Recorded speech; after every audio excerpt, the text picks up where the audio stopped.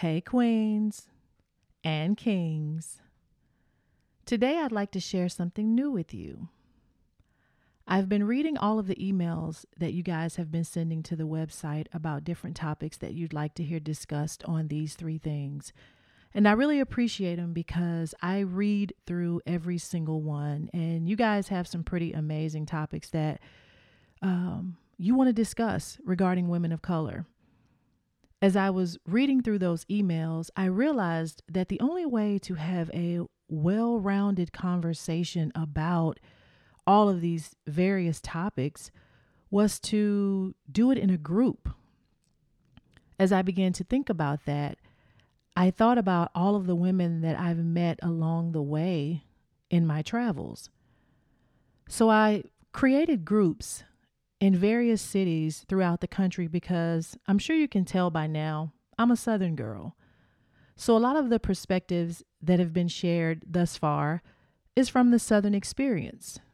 But I'm well aware that my East Coast, West Coast, and Midwest friends all may have some of those same experiences, but also very different just because of where they are in the country. So I've created groups that I call the Queen Group. And today I'll be introducing you to the Queen Group Atlanta.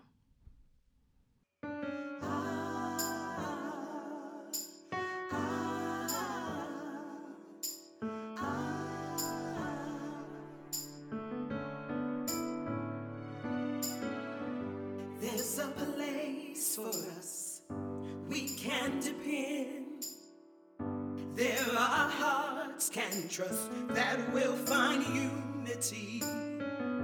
You and I and many more. These three things, that's how we'll be restored. So we can rise up, move. We've got the victory. Burdens loose. These three things. Higher, higher we go. Don't stop, we're too close. Free your mind, let's go. These three things.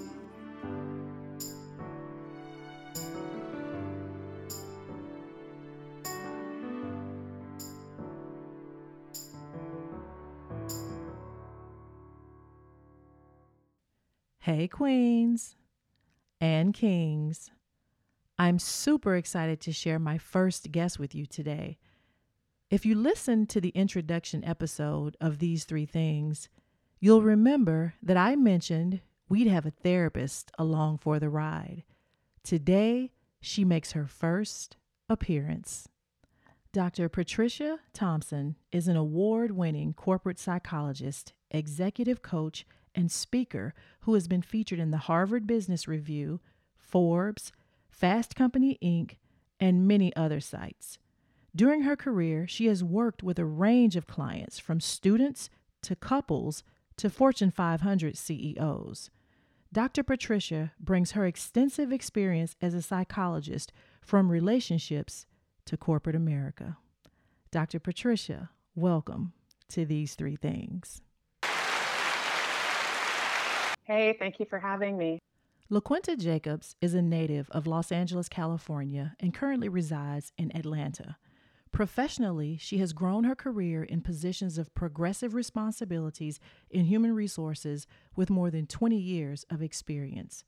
LaQuinta brings her expertise in HR and advancing in corporate America. LaQuinta, welcome to These Three Things. Good morning, good afternoon, everyone. Thank you for having me. Dr. Leslie Black. Her 17-year tenure within the pharmaceutical industry is preceded by her role as the head athletic trainer at a historically Black college at the age of 21. Dr. Leslie brings her diverse experiences in life, healthcare, and corporate America. Dr. Leslie, welcome to These Three Things. Hi, thanks for having me. And last but not least, Malika Hakeem is an external relations and government affairs leader, in addition to being an entrepreneur, socialite, connector, networker, and political daughter. Malika brings her expertise in politics and entrepreneurship. Malika, welcome to These Three Things. Thanks, Sharrona. And you know Malika means queen. I know. All I right. love that. I love it. So let's talk about how I know these women. I knew Dr. Leslie first because when I graduated from college at the University of Alabama in Tuscaloosa, my first job out of college was at Troy University. And Dr. Leslie was a student at Troy University at the time, and she was also the student trainer for women's basketball. She was actually the student head trainer for women's basketball. And she and I quickly befriended each other and moved in together. We decided to be roommates, and we lived together for about a year and a half, maybe 2 years. And then from there, we just kind of kept in touch and would hang out and take road trips. We'd hang out and go to the women's Final Fours and just kicked it and had a great experience. And so as Dr. Leslie has moved through her career, she now lives in Atlanta. And I've met Malika and LaQuinta through Dr. Leslie because I would come up and visit her, and we'd all go out to dinner, me, Dr. Leslie, Malika, and LaQuinta, and have some of the best conversations over dinner, sometimes drinks. And that's how I now know Malika and LaQuinta. And then Dr. Patricia, when I knew that I was going to start this podcast and I wanted a therapist, I started to follow different therapists throughout the state of Georgia. And I always would watch the videos of Dr. Patricia, the feedback that she'd give various people or other podcasts that she'd been a part of.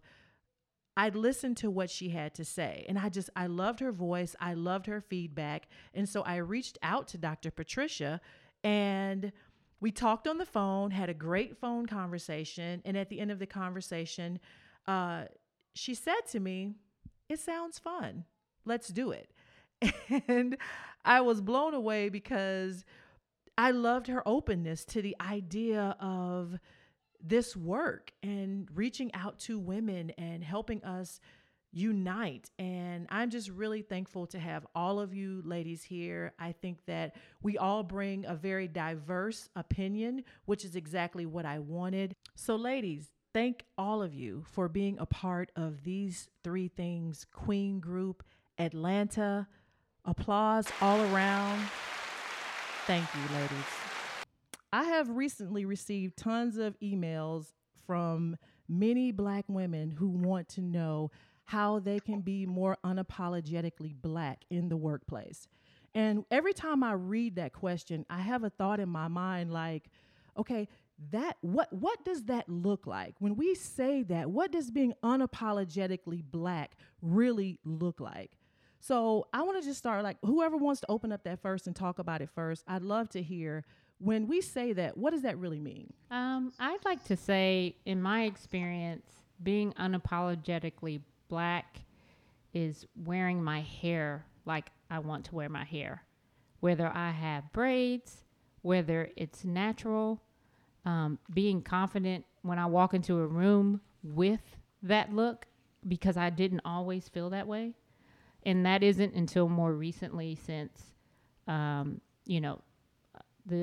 death of George Floyd and, social reform that's happening right now. I think having conversations about my culture, the music, my experiences, to me, just being more open about it and not worrying about, if I say something, will they think of me in a certain way, because it would be considered unprofessional.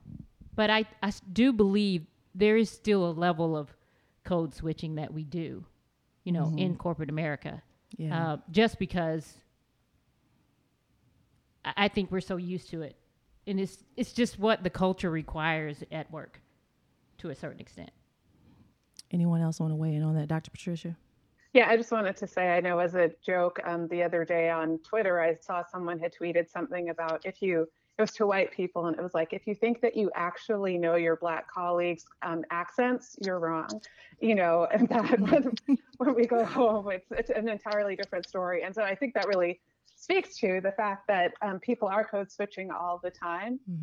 But I think that I think more of an appetite now, or at least an openness to people at least being curious about what the experience of Black people is like. But I think it's something that I hear people struggling with all the time. One of the things that I tell a lot of Black women that I mentor in the organization, and I'm often sought out by Black women for mentorship, is being authentically who you are.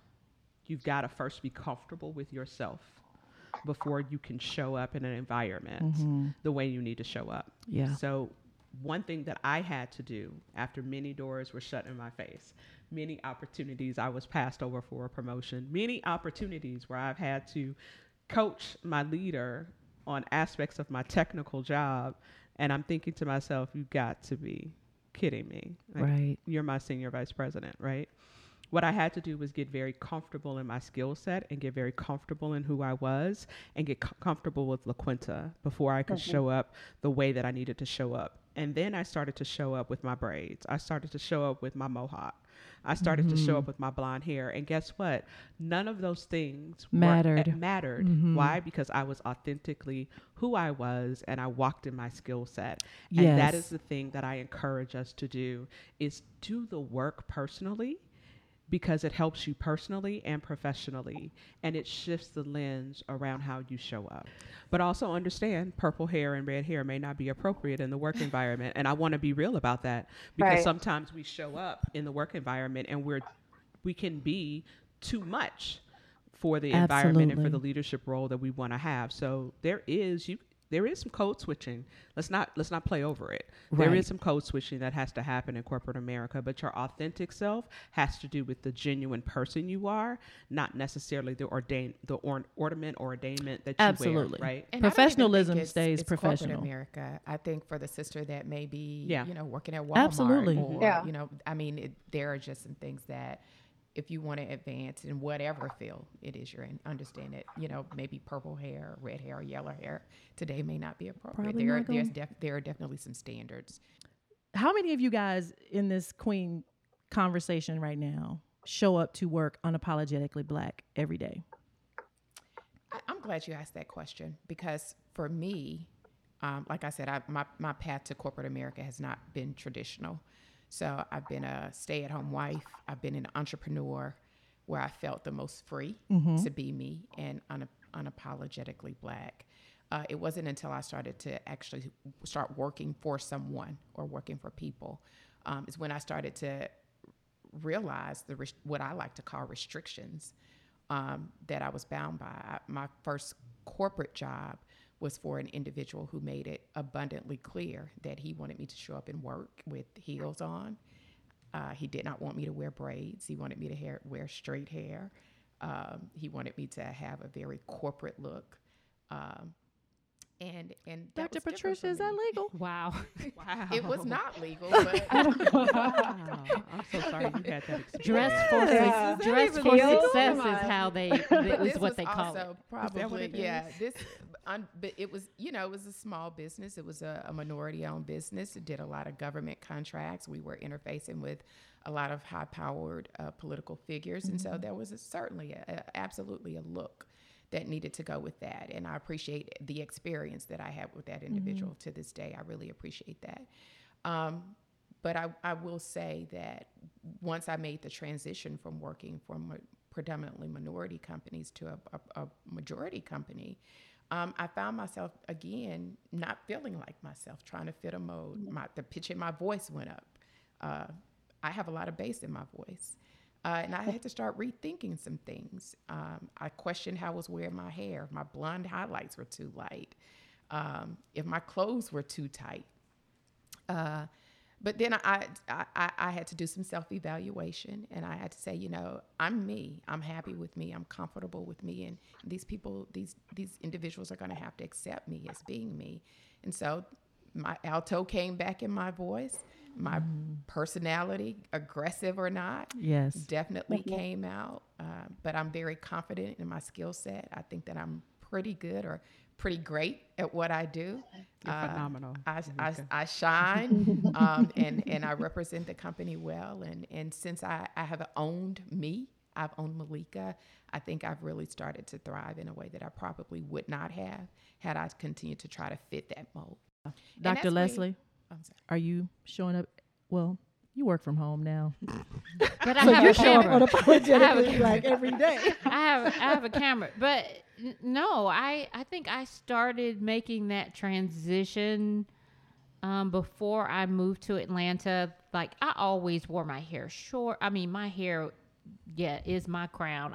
My hair was always laid. That's always what I was known for. It was straight. It was perfect. And then I started wearing braids, and I have conversations about Black things with white people, and I don't shy away from it. And they look at me like, because I'm very strong in what I say and confident in what I say. And so if you to know me now, to know that I am definitely unapologetically Black. Okay, let's transition to microaggressions and macroaggressions. And for listeners, I want to give a definition of each so that when we're having this conversation, you can be aware of what they mean. Because a lot of times that term is just thrown around and people don't even really know what that means. Like, what does it mean to have, microaggressions? So microaggressions are person-to-person interactions. And it's a communication that's hostile, derogatory, or negative, little slights, insults to marginalized individuals or groups. Here's a few examples, and then you guys can probably throw some in too that you know, as well as you, Dr. Patricia, as well. You are so articulate. You speak so well. Raise your hand if you've heard that in here. Malika's the only female who did not raise her hand. Okay. At what point did you guys, and I'm just going to pause on that one because that's something that our Caucasian colleagues, our Caucasian friends say to us all the time as if it is a compliment. At what age or season in your life did you identify that wasn't a compliment? Because I can tell you the exact moment. I was on a bus trip. I was a student at the University of Alabama. I was a women's basketball player, and we were on a road trip. And I don't remember who it was in our travel group that turned around and said it to me, but they said, Sharrona, you are so articulate. You speak so well. And I remember sitting in my seat on the bus thinking, well, how am I supposed to speak? And what does that mean? What did you think I was supposed to sound like? And I remembered not feeling good by that compliment. So when, for you guys, did y'all realize that's not really a compliment? I would say probably like my early 30s. I'm 47 now, so I my first leadership position, management position, where I was leading somebody and had to do presentations. And one of my managers, actually my story is one of my managers complimented me after one of my Black colleagues finished speaking and said, LaQuinta, you're very articulate. And I pulled her to the side afterwards and explained to her what that sounded like to me and how offensive that was. I couldn't speak for, her name is Jennifer. I said, I can't speak for Jennifer, but I can tell you how that made me feel, as if I am not supposed to be able to form a sentence. Right. Right. Yeah. But I will say that probably happened. I was probably 30. Before that, I thought it was a compliment. I will honestly say that. I thought it was. You thought it was a compliment? I thought it was acceptance. Yeah. So as you asked that question, the first thing that popped in my mind was not work related and not from a white person. I remember riding on the school bus, and I was sitting next to a young girl, and I couldn't have been older than 14. And I was talking to her, and she said, you talk like a white girl. And I just remember getting so angry. And I was like, because I speak proper English, I was like, I got so mad. And I remember hollering at her. And from then on, all my life, it's always been, oh, you're so well spoken and you're so articulate. I still hear it to this day, all the time. I don't necessarily correct people. I just keep moving. Yeah. It was Sharrona, I upsetting. would have to say my experience too, if we're not going to limit it to corporate and other cultures. Nothing is limited to corporate. Okay, then definitely. You feel free. I grew up the daughter of a politician. My dad made sure that we were all well-read, well-spoken. He corrected us grammatically. What I often get from people is that I don't have a Southern accent. They don't know where I'm from. But I will say my first experience like yours with that would have been from relatives or family members who did not necessarily have that type of coaching. Yes. My job, my responsibility is to be out in front of the public speaking all the time. So perhaps that's why I've not heard it from my colleagues. But I will say my first experience Was with family. with family. Yeah. And I would say mine was actually when I was in university, and it was a little bit different, but we would be in these large classes, and so you could be somewhat anonymous in the class.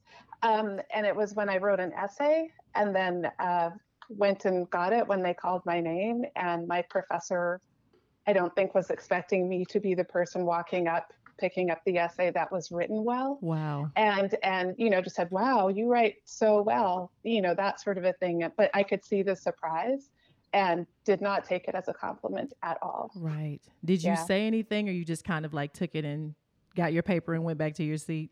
Yeah, I mean, so at the time I was 17, so didn't really have probably the Yeah. courage to say anything to it, but, silently stewed about it and then talked to my friends about it. But maybe wish I would have spoken up if I look back at it now. I think, Yeah.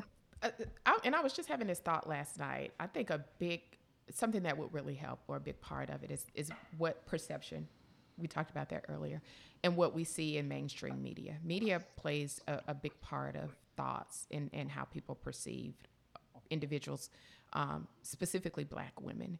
And a lot of the roles that we find ourselves playing, or how we're displayed in media, I think lend to those beliefs that we are not well spoken.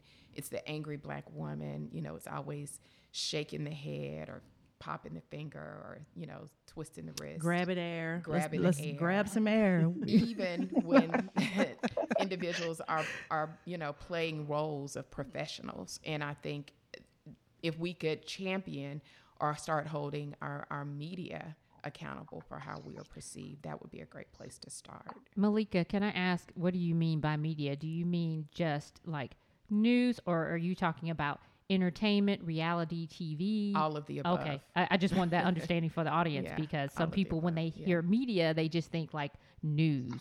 But, social media. Social media, Entertainment world. music, Music. movies, Social media. videos, Huge. social media, Yeah. you name it.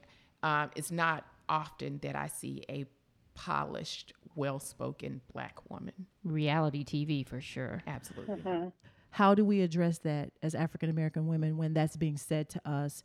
Oh, you're so articulate, or you present well, or you write really well, in surprise. Like, how do we respond to that? Yeah, so I mean, I think in any instance where there's a microaggression, you have three choices. You could let it go, you could deal with it right in the moment, or you could have a private conversation with someone afterwards to talk about it. And I think they all have strengths and weaknesses. I mean, I think if you let it go, then it might be more comfortable. You might avoid being seen a certain way, but you might feel maybe like you betrayed yourself, or like you should have said something. I think if you say it in the moment, the benefit of it is that it just happened. So in terms of giving the person feedback, it's fresh. But there's a risk of maybe them feeling defensive, or if you're really angry in the moment, maybe the conversation doesn't go quite the way you wanted it to. And then if you talk about it later, maybe you can have a more constructive conversation, but you might miss the opportunity for others to learn, and it might not be as fresh. But I think there are a number of things that you have to weigh in terms of figuring out which one's best in the moment. I think to LaQuinta's point, sometimes you might just feel too tired and too weary, and you might not want to spend some of the emotional labor to educate someone. And so in that moment, you just might feel like, for me right now, for my own self-care, I'm just going to let this go. And, maybe the next one I'll have the energy to speak up on it. But for right now, I'm tired. I know a lot of my Black colleagues after George Floyd's death just felt like, I don't have the bandwidth right now to deal with all the white people Yes. who are coming to me right now, asking me how I'm feeling or wanting to be educated. And so sometimes I think it can be honoring yourself to acknowledge that. But I I love think the way other you put times, like, that. pardon me? I was going to say, I love the way you put that. Yeah. Honoring Yeah, yourself. Hmm. yeah, but recognizing what you're doing. So it's not just being reactive, it's because this is how I take care of myself. But I think in the moment, it can be helpful just to bring it up and to say, hey, I'm not sure if you're aware of this, but when you said that, it made me feel this way. I don't know if that was your intention, but that's how it came across. And be prepared that the person might be defensive. And I think just reiterating, look, that might not have been your intention, but this is how it made me feel. And when you bring it to how it made you feel, it's harder for somebody to dispute your own personal experience. Um, but I'm going to say that doing that still involves some risk, Right. and it might not go the way that you want it to go. And so I think you have to really kind of tap into your own values and what's important to me. And will I regret not having spoken up about it? And then act accordingly, realizing that there could be pros and cons either way. There is no simple answer to it.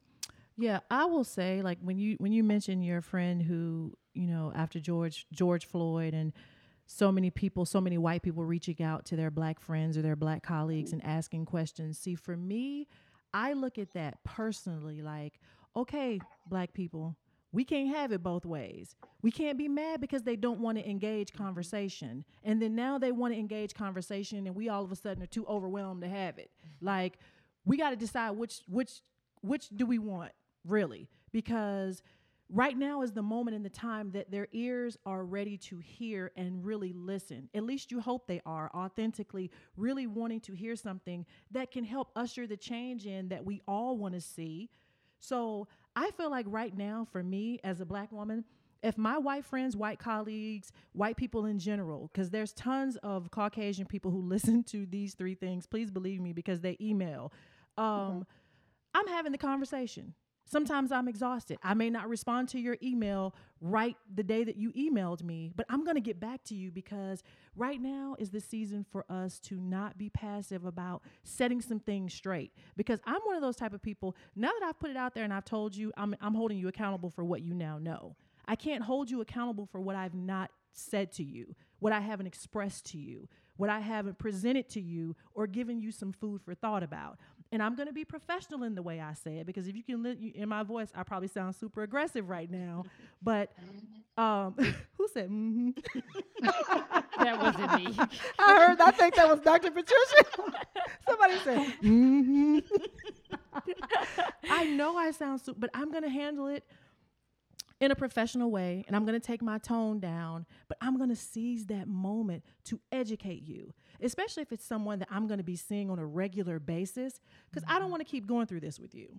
I want to educate you now in this moment, and let's get some clarity, let's get some understanding, and then I'm going to hold you accountable the next time you come to me. And I want to just name a couple Thank of... you for that reminder. That was a good reminder. What's that? Yeah. No, not to be exhausted, right? But We can't be. But Yeah. this is a moment where we have to be engaged. We have to, I because agree. Dr. Leslie, I know you wanted to say something, so go ahead. No, I was just agreeing with you 100%. I've had 2-hour conversations with colleagues. I've literally said to my black colleagues, black friends, white colleagues, we have to give each other a little bit of grace. Right now everyone's sensitivity level is high. White people are afraid to ask some questions because they don't want to say the wrong thing and they're getting frustrated and they want to learn, but they act like they don't know how, or in some are a lot more active. And so the days when my bandwidth is really low, I may just say, here, just read this article or, find a book and read, White fragility. White fragility. Mm-hmm. Or, do something actively on your side to learn. And then sometimes, because on social media, I'm very active on social media, and I've caught myself popping off at some people, and they were like, I really just want to learn. And I said, you know what? I'm just exhausted today. I'll come back and revisit this tomorrow, and then I'll give them information. I realized maybe I'm being too harsh. And then there's a lot of entertainers out there that are like, we shouldn't educate white people. No, it's not our responsibility. But at the same time, to your point, they're asking. So if someone wants to learn and they're asking you a question, I'm just not going to be rude and be like, oh, I'm not going to talk to you today. You're going to have to find that out on your own. And then it's like, okay, we asked what, Right. I What can do- see both. Yeah. Right. What do you want? Like, I mean, I've never asked before. And if you think about that, in respect to our Caucasian friends or peers or whoever who reach out to us, we don't know what it took for them to even ask that question. Yeah. Think about that. We don't know how much they had to really take a deep breath and be willing to hear the response, knowing that it could probably not be well for me about, what this person is going to say. So yeah, engaging, I think is, I think we need to. And I think sometimes I agree with you too, Dr. Patricia, where you said sometimes like, you just, it's like Amanda Seales says, whom I love, how black am I going to have to be today? But see, Just how black. Amanda's the main one that I don't says, have to be. I'm not going to educate you. But you know what frustrates me though? But I was kind of harsh to an individual. They sent me a video of Candace Owens, and when you start sending me that kind of, I'm like, I don't have the Not energy to break Candace. this down for you. I said, I would have rather you ask me how I'm doing rather than ask me to analyze this. And then once I sent that back, they were like, "Oh, I'm so sorry. I really consider you a friend." But one of the things too, I always do with all my white colleagues that wanted to ask questions, I said, do you have any black friends? Like true black friends? I mean, have they been over to your house for dinner? You know about their family, their kids? Not that you work with someone black, but do you truly have black people in your circle that if you were on your deathbed, they might come and visit you in the hospital and say goodbye to you? That's a friend. How many yeses did you get? Well, not many. Dr. Leslie, I think that's important. While we are all tired, I think we all have an obligation. And I think that's awesome that your colleagues feel like they can call you and have those types of conversations. But we have an obligation to ask everyone to get cultural informants. I need an Asian friend. I need a Latino or a Hispanic friend, just like Caucasians need African-American friends. We all need someone that we're comfortable with having conversations with and having asking uncomfortable questions of. And I think one of the biggest things that we can do is direct people or ask people to befriend someone. Get your cultural informant in your life so that we could definitely reset some things. So if they say to you, okay, so Malika, how do I do that? Like, I want to do that. How do I do it? It's all about establishing a friendship. It's just like you would befriend a white person. I think it's going to take a little bit of extra time and effort. If you don't have any African American or Asian or Hispanic people in your circle, you're going to have to be intentional about seeking people out, stating your true intentions that you really want to understand. You want to be better informed. You want to have someone to have those checks and balances, those types of conversations of checks and balances with. But I think it's really important for us to have cultural informants. I think friendship is like your palate, right? Or like your experiences. And I often say to people, you got to expand your palate in order to expand your experiences. So if I continuously say I don't eat carrots and you've never tasted carrots before, you don't know if you like it or not. And so I think expanding your friendship base and expanding those that you interact with is a way for you to expand your palate. Valid. And can you elaborate a little deeper with that? When you say expand, that means getting to know someone whom you have Outside of felt. your circle. Absolutely. Right. Elaborate on that a little bit. And I think it's a responsibility. I often ask people, who don't have friends outside of their racial base, why? Why haven't you ever made a friend outside of your racial base? And it can't be because I grew up in a predominantly white neighborhood or I grew up in a predominantly black neighborhood. There has been a walk of life that you've been on that you've come across someone that you felt a connection with. Why haven't you felt comfortable befriending that person? Right. And I want to revisit something you said, because I think as African Americans, for us, a lot of it could be trust issues. It could be trust. And not being willing to open ourselves up to different types of friendships with different people. But I think in order for us to facilitate change and really see the change that we want to be, we have to be open to those types of relationships. Absolutely. It goes both ways, right? I think you said that earlier, Sharrona. It does. It does. Absolutely. You are listening to These Three Things The Queen Group, Atlanta. We'll be right back. If you want to find more information about this episode and my guest, go to www.these3-things.com. Go to our podcast page and click on this episode. Hey, Queens. Are you tired of feeling like you're getting overlooked on the job? If you're ready to get ahead in your career, I recommend working with corporate psychologist Dr. Patricia Thompson. Whether you need to develop your leadership skills, build your confidence, manage your stress, boost your emotional intelligence, or deal with some other professional issue, she's got you covered. Visit silverliningspsychology.com to learn about her executive coaching sessions and online courses. Or visit her blog for lots of helpful career tips. Have you guys experienced microaggressions in the workplace? And if you have, I'm sure you have, share with me what has been your experience, and anybody can go first. So I am the former wife of a professional athlete, and I drive and have driven a pretty nice car or automobiles. And, it was said to me explicitly that, that may be a problem for, me and the work that I do, because I'm a consultant and we're trying to generate business, and there's a perception that may come with that. And I kind of thought about that, and it took me aback. But I kind of pushed back and I resisted, because I was like, my life is my life. How I make my money or how I got my money is my personal business.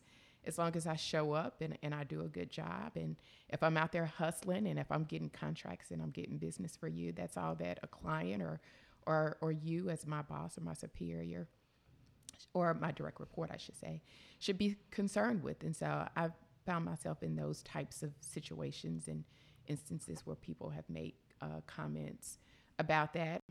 Anybody else? I had an experience in my previous kind of employer where I guess she is the vice president of the operation, and I wore the same pair of shoes to a meeting.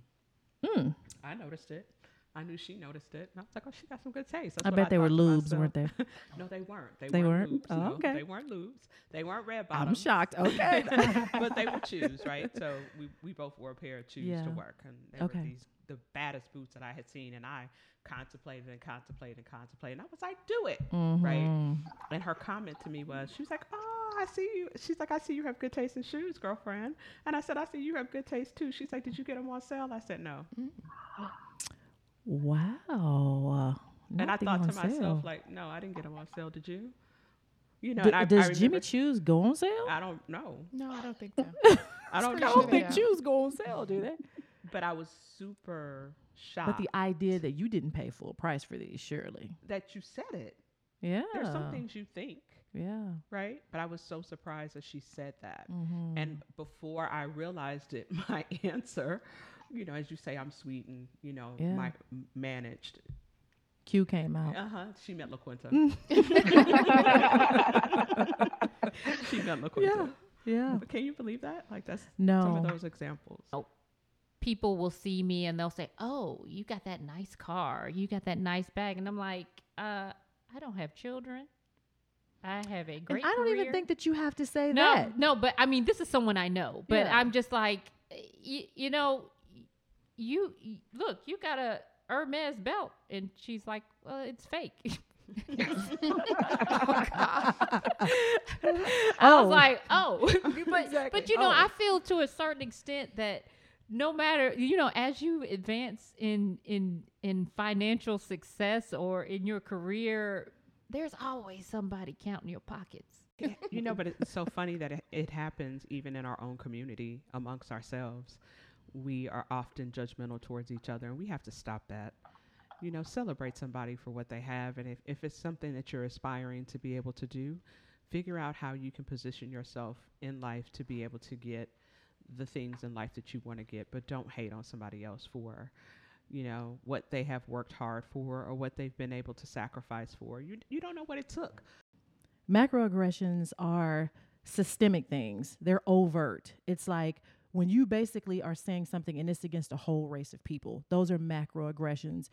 a macroaggression that I noticed from a job that I worked was that in the athletics world is that the student body did not reflect, the administration did not reflect what the student body looked like.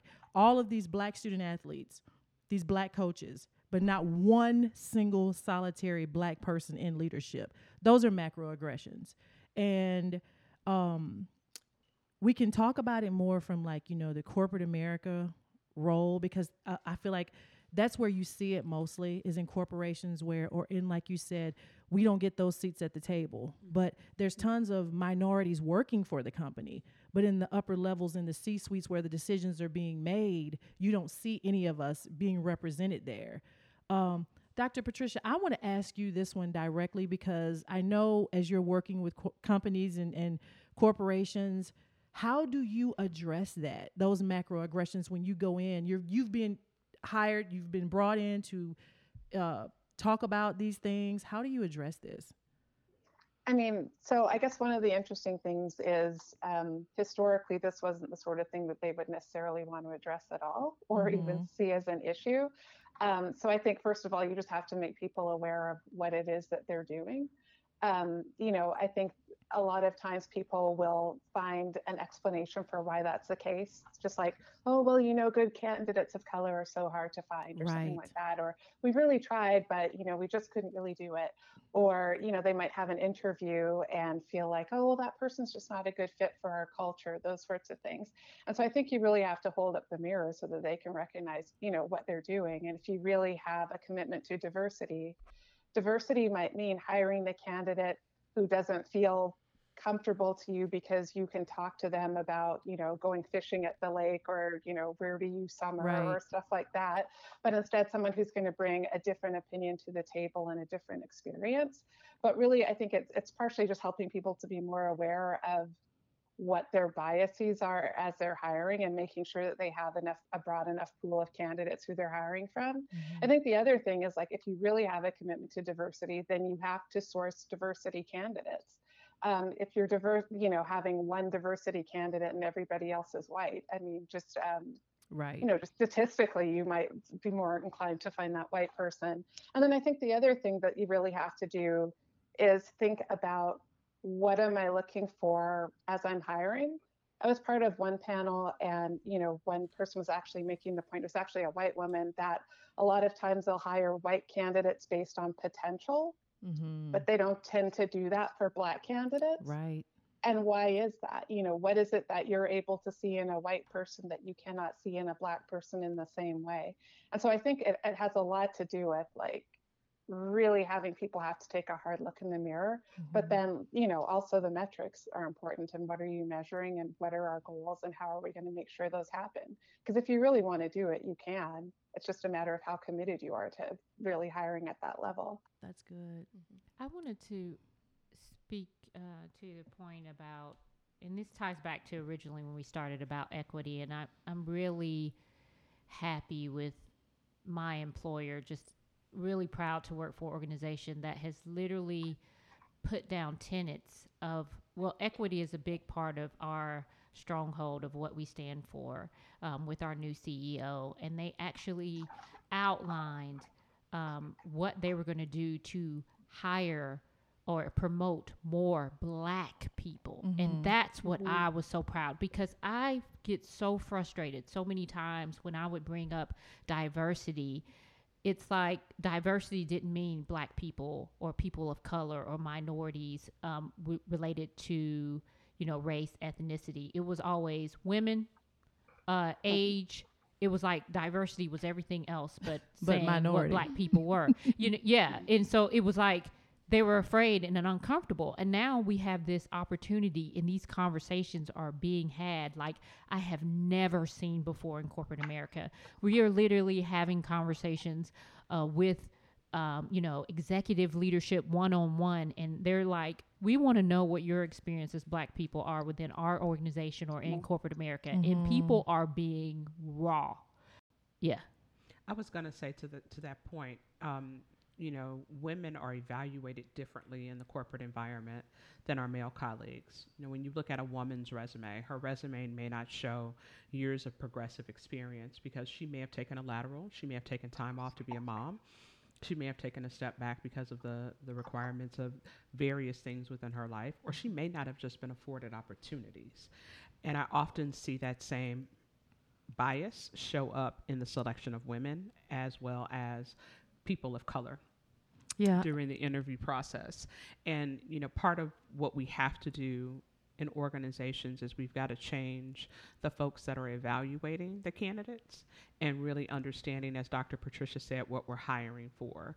It's not just filling a role, but it's assessing the strengths and opportunities that you have in the current leadership team and hiring for those gaps. And that often removes some of the barriers. And that's some of the tough conversation that I'm having today, with my hiring managers around, and tough conversations I've had in the past, not even talking about today's role.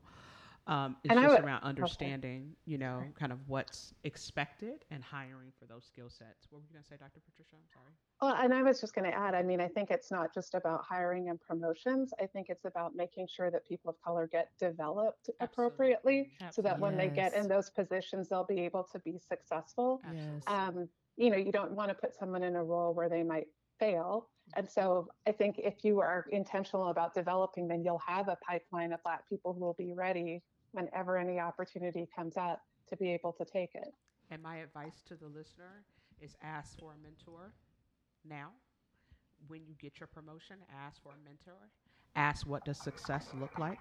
Ask for the training that you need and have your company invest in that. Do not just step into the role and not get afforded the opportunities that you need to close your own personal gaps. We know what we bring to the table as individuals. Ask for what you need in order to be successful. If you need a presentations coach, ask for it. If you need financial acumen training, ask for it. When you get so promoted. What happens when you ask for it and you don't get it? Because I don't want to oversimplify that, because if it was just that easy, we'd be further along than where we are. Right. We'd be way further along than where we are if it was just that easy. I do feel like there are times where Black women will go and try to seek what you're saying, Q. LaQuinta, excuse me. That's okay. You've earned the right. Okay. Thank you. I was about to say about time. I feel like there are moments where Black women will go and do what you're saying and be met with the stiff arm. Or some people are threatened by you wanting to be Absolutely. developed, or that manager will be threatened that, oh, she's getting a degree. Like, I've heard that a lot. Yes, because when they see talent in you, because a lot of times I feel like in the workplace, our talent is identified. It's clear. But I'm only going to tell you and show you so much because you're not going to take my job, and those come with insecurities. But I want to speak to the woman who is listening, who has done what you're saying to do, Q, who is getting met with the stiff arm, who's getting met with the runaround, who's getting met with, I'm going to have this 30-minute meeting with you, but I'm not really going to talk about anything. I'm going to make this be about everything else other than what you came in here to talk to me about, because I'm not really interested in developing you that way. At that point, do they realize, okay, this is not my tribe, this person is not interested in developing me, and I move on to the next person? Because I just don't think it's just that easy. In my case, LaQuinta, it's actually been offered unsolicited, but there's been no follow through. So that's a problem. That is a problem. Yeah. What I would say is your only whale is not your employer. Pick from another whale. Yeah. I mean, find your network. You leverage. I don't know, Dr. Patricia, if you would agree with this or not. I would. But LinkedIn is a powerful tool. Find successful people who have financial leadership experience. Reach out to them and ask them to mentor you. I love that. Yep. So what you're saying is go outside of your little network at your job. If you need it, get what you need. That is, because you know what you need to be successful, and show up with the skill set. And let them figure out how you got it. That's good stuff. Right? Listen, this is your career. You own it. That gave me cold chills. That's powerful. That's good advice for some sister who's sitting somewhere frustrated right now, that's doing all of those things, reaching out and wanting people to know, being aggressive of where they want to go and just getting stiff arm. Sister, reach outside that network and build relationships in other places with people who are doing or are where you are trying to go. And let me tell you what you're also doing is you're creating awareness of you in the market. and what Yes. what I call external eminence. And so when an opportunity opens up, guess what that person is thinking about is that young lady who reached out to me and got coaching. She might be a good fit for my organization. That's so your good. opportunity is not just in that one well that you're pulling from. That's good. Dr. Sharrona, Patricia, can I don't ask know one what you would question? say to that. Absolutely. Oh no, sorry. That's I okay. thought you asked me a question. Mhm. I wanted to ask, I think it's great that we're having these conversations about race and equity and opportunity, but does anybody else feel uneasy that perhaps the backlash would be kind of like affirmative action? African Americans, Black people, women are not necessarily really deserving of these opportunities. It's just kind of a given. We're now going to be given opportunities. Yeah, that was the point I was Absolutely. getting around, the backlash of that the only reason we're getting opportunities is because there's this initiative, not that we earned it, because Or that they even feel like we earned it. exactly, Mhm. because one of the things that happened in some of our conversations is that people were having all of this talk about in telling our leadership, hey, we're overqualified and we're not getting the opportunities. And so once that was done, the comment was made, well, we want to put the most qualified person in the position. I think that And it was LaQuinta like, just spoke what? to it.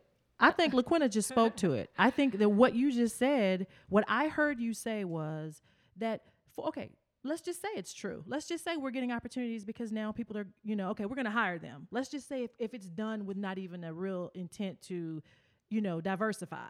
It's just done now because it's the right thing to do, but we're going to show them how they're not ready for these positions. Because trust me, it happens, and we all know that it happens. I think what you said is valid.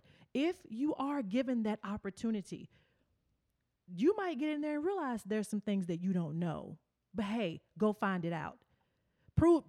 If you realize that, okay, they've put me in positions where they've not even told me these things, you may have to work extra. And believe me, Black women who are listening, if you have reached or obtained some level of success in your life professionally, you've done double already to get there. So this will be nothing new for you. This will be nothing new if you've been given an opportunity because of what's happened in the world right now, and they're promoting us and giving us jobs. I do absolutely believe, Malika, that some of that will be backlash because they're just trying to show in the future why we didn't hire these people because they weren't ready for it in the first place. But that doesn't mean that you can't get ready. And that may mean you may have to work over hours to figure out what you don't know. You may have to reach out to some people that are in the profession outside of where you work to get the information that you need. But what you do with the opportunity once it's given to you is on you. And the other side, any job you move into promotion wise or new, I mean, there's always a level of learning, and you gotta Right. dig deep and learn whatever that is. But I said, for me, I would be crazy not to go after these opportunities while the iron is hot. Absolutely. Absolutely. I want to move on because I know we'll stay in this vein as well for a while. All of you guys are leaders in your professions. You've, been promoted. And I want to know, like, how do you guys walk that fine line of being in leadership, having to deal with multiple personalities on a daily basis, and staying assertive and getting the job done, but not coming across angry or unlikable? Because that's a term that gets placed on us quite a bit, is that God, we're I have not so the most much to likable. unleash in this area. Yeah. I'm gonna pull up to the mic. Please.